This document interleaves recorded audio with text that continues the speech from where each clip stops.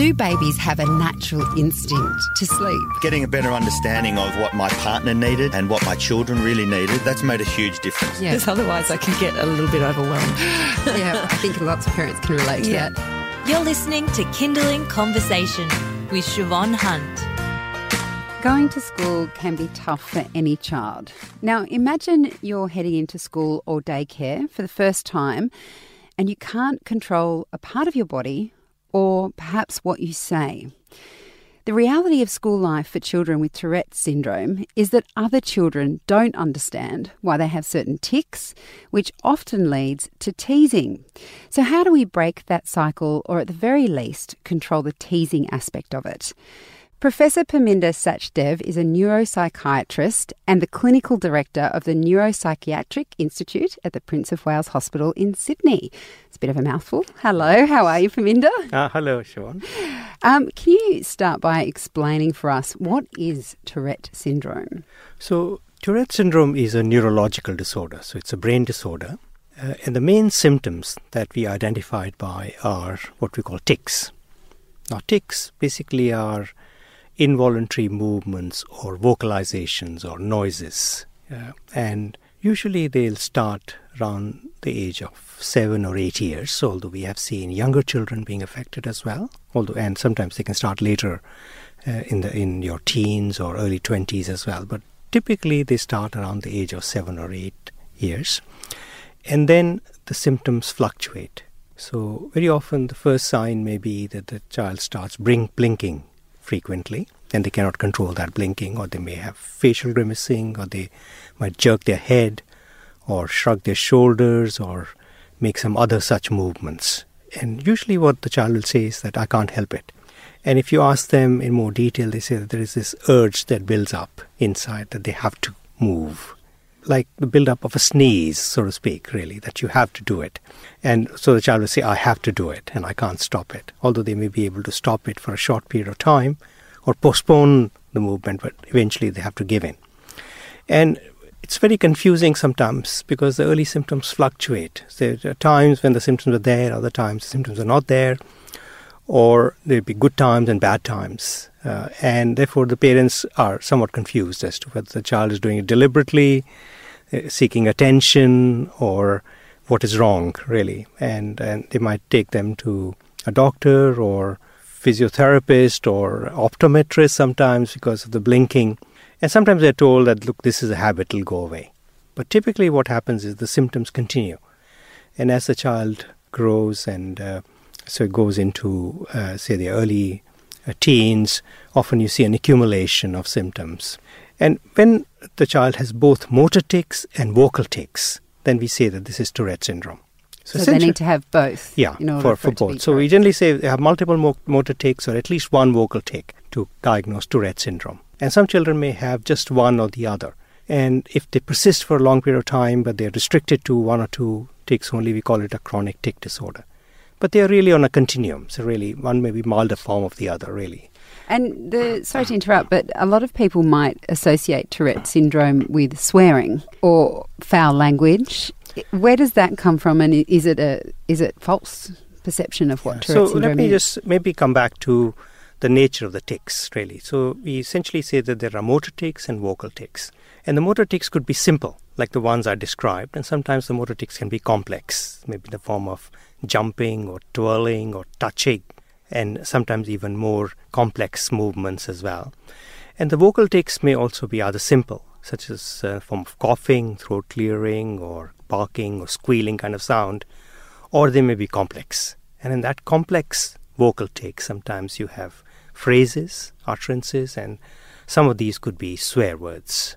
So it does happen that some children will develop that, usually a few years after the first symptoms develop. So if the first tics are developing at 7 or 8 years, this may be 10 or 12 by the time the child develops the swearing, if it's going to happen. But it happens only in maybe 10 to 20% of cases of Tourette syndrome. And so in some studies, even less than that. So it's not a necessary symptom for the diagnosis. And the vast majority, in fact, of Tourette syndrome patients do not have swearing as one of the symptoms.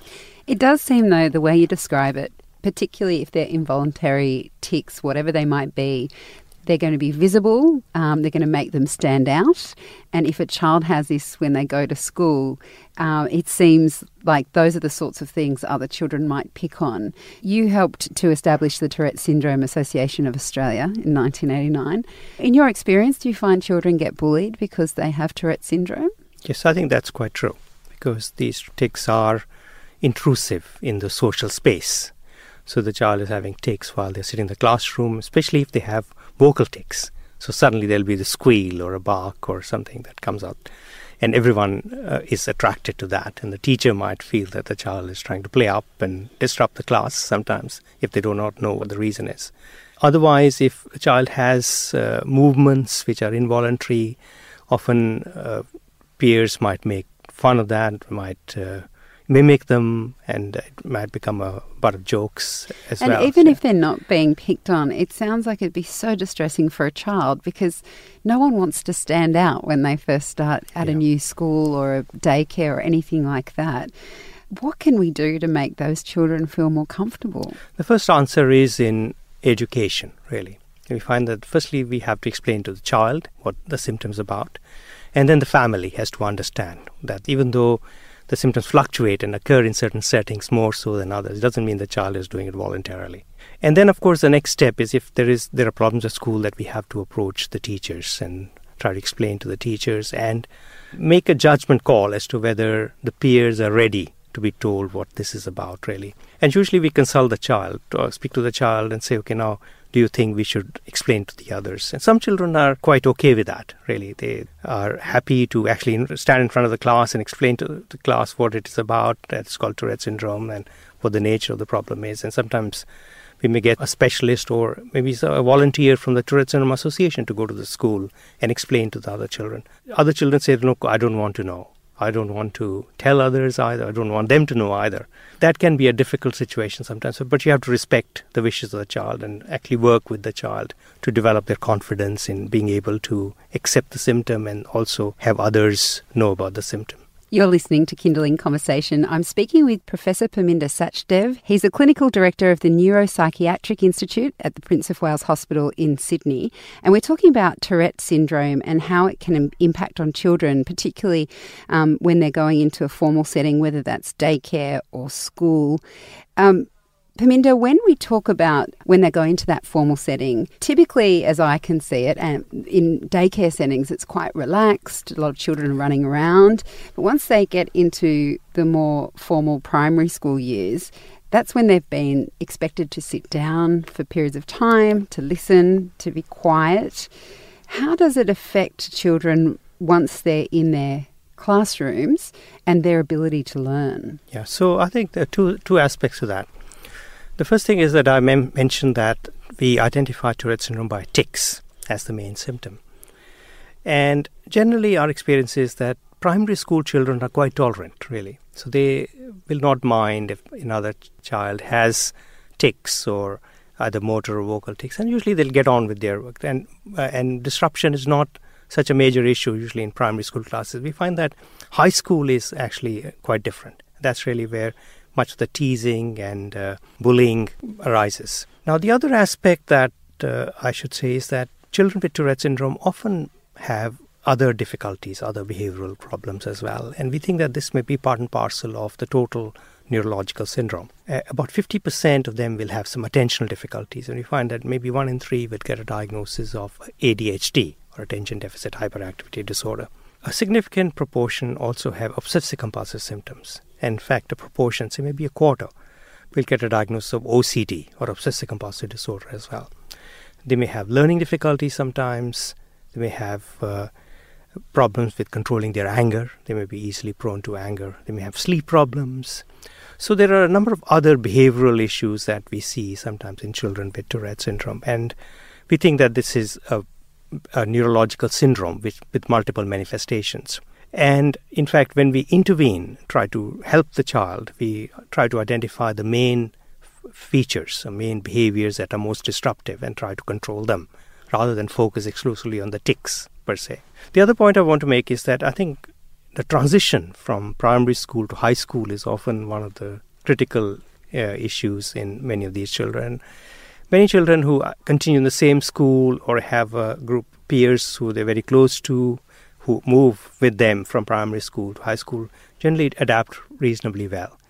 But if you're going to a totally new school with no supports, no familiarity per se, then that can be a real challenge. And there, of course, I think working with the teachers is very important to see that the child adapts to the new place. You just mentioned that if a child has Tourette syndrome, it's likely that they'll have other things going on as well.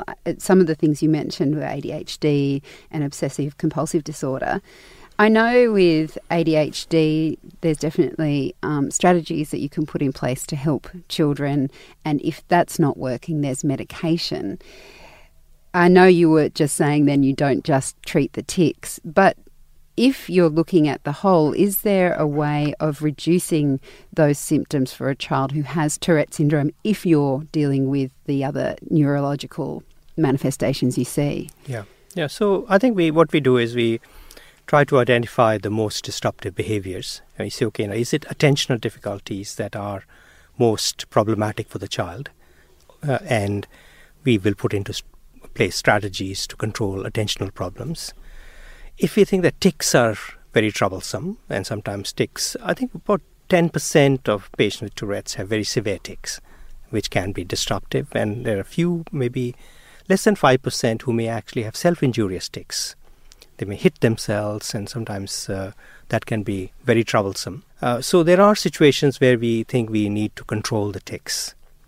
And there are two strategies to control the tics. One is that we can use medicines. And medicines work in about 50 to 70% cases in reducing the severity of the tics. We do not have a cure for Tourette's. It will take its course when we think that any intervention we make does not alter the course of the disease, but it can reduce the severity of the symptoms. And sometimes that's a great relief for the child, that they do not have to exert themselves all the time to control their tics, really, which can be very distracting and exhausting for the child. So we can use medicines, and there are some behavioral techniques that we can also put into place to try to reduce the impact of the tics, try to control more disruptive tics. For example, sometimes we can substitute maybe a severe vocal tic with a physical tic, like a hand clasp or a grasp, or we can use rubber bands sometimes as kind of distracting material. Or there are other strategies we can use to reduce the impact of tics. And generally, one would have to work with a clinical psychologist in what is called a comprehensive behavioral intervention for tics, which can reduce the severity of the tics. So if someone listening thinks that their child might have something like Tourette syndrome, who exactly do you go to see? Because not all psychologists will be familiar with Tourette syndrome, or, I mean, is your first stop your GP and then they refer you on? Yeah, I think so. I think the first step would be consultation with the GP that you have. You suspect that this may be the case. I must say that not all GPs are familiar with Tourette's, and there are situations where they say, they'll dismiss it as a habit and it'll go away. But if that's not satisfactory, then you say, ask for a referral to a specialist. And usually the child will be referred to either a pediatrician or a child psychiatrist. And either of those specialists would be able to diagnose Tourette's. And I think getting a diagnosis is a good first step. And then, of course, one has to say, is that enough? Or does the child need some help? Because sometimes the symptoms are very mild. Because we've seen cases, say, where we're asked to see a child and we try to get a family history, and they say, there's no family history. But you can see corner of your eye that the mother has a blink, which she's always had all her life, and the father makes coughing noises, and this is just a habit. We know that they also have tics, but they've never been diagnosed in their lives, and they've had them to a mild degree all along. So there are many situations where the symptoms are mild, fortunately, and you may not need to do anything except be aware of it. Whereas other situations where the symptoms are troublesome and something needs to be done. You've explained that there's a broad spectrum of Tourette syndromes, very mild, as you just mentioned, more severe, which can be very hard for the child who's experiencing it. We seem to have come a long way when it comes to something like, for example, mental health. We seem to be understanding much more about the neurological differences children can have, such as autism. Do you feel like we've come that far with Tourette syndrome? You've been part of the association since 1989. That's almost 30 years. Are we keeping up in our understanding and our acceptance of Tourette syndrome? Yeah, I think the first point, of course, is in trying to understand the biology behind it. So there have been many investigations into understanding the biology of Tourette syndrome. We do recognize that it's a genetic disorder. We see many families with multiple affected members, but there are many situations where we have one family member and no one else is affected as well. So it can occur suddenly out of the blue. And that is often true of disorders where there are many genes involved, really, rather than one single gene. And we think that's the case with Tourette's, most likely, that there are many genes involved. At this point, we haven't identified any particular genes that are specific for Tourette's. In fact, whatever discoveries have been made in some families, in terms of linking Tourette's to a particular gene, haven't been replicated in other studies. So there's not a commonality at this point. So we do not really understand the mechanisms in the brain development by which Tourette's occurs.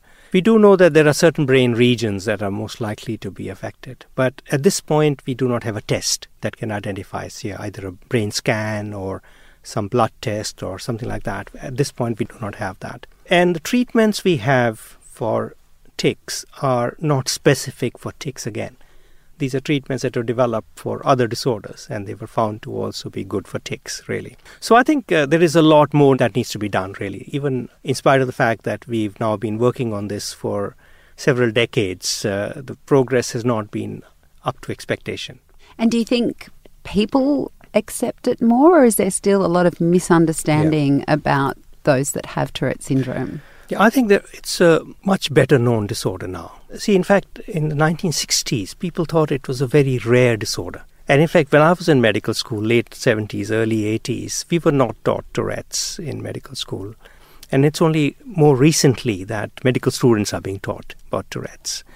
And we now know that it's quite common. In fact, more recent studies show that maybe 1 in 200 to 1 in 100, as high as 1% of children, especially boys, because, it's more common in boys than girls, or at least 1% of boys will be affected. So it's a common disorder. And I think increasingly there is media coverage of Tourette's. So there are movies, there are shows, such as your radio program that actually publicize Tourette's. So it's much better known. But still, I think humans being humans, really, and especially when it comes to children, still there will be teasing, and imperfection is not that well tolerated by our society. So certainly that needs more education all the time, and we need to keep working on it. Well, hopefully this conversation will help some parents talk to their kids about it. Parminder, thank you so much for your time today. It's a pleasure. That was Professor Parminder Sachdev. He's a neuropsychiatrist and Chief Medical Advisor to the Tourette Syndrome Association of Australia. You've been listening to Kindling Conversation. If you enjoyed it, there's plenty more where that came from. Find other stories and interviews at our website. Just head to kindling.com.au.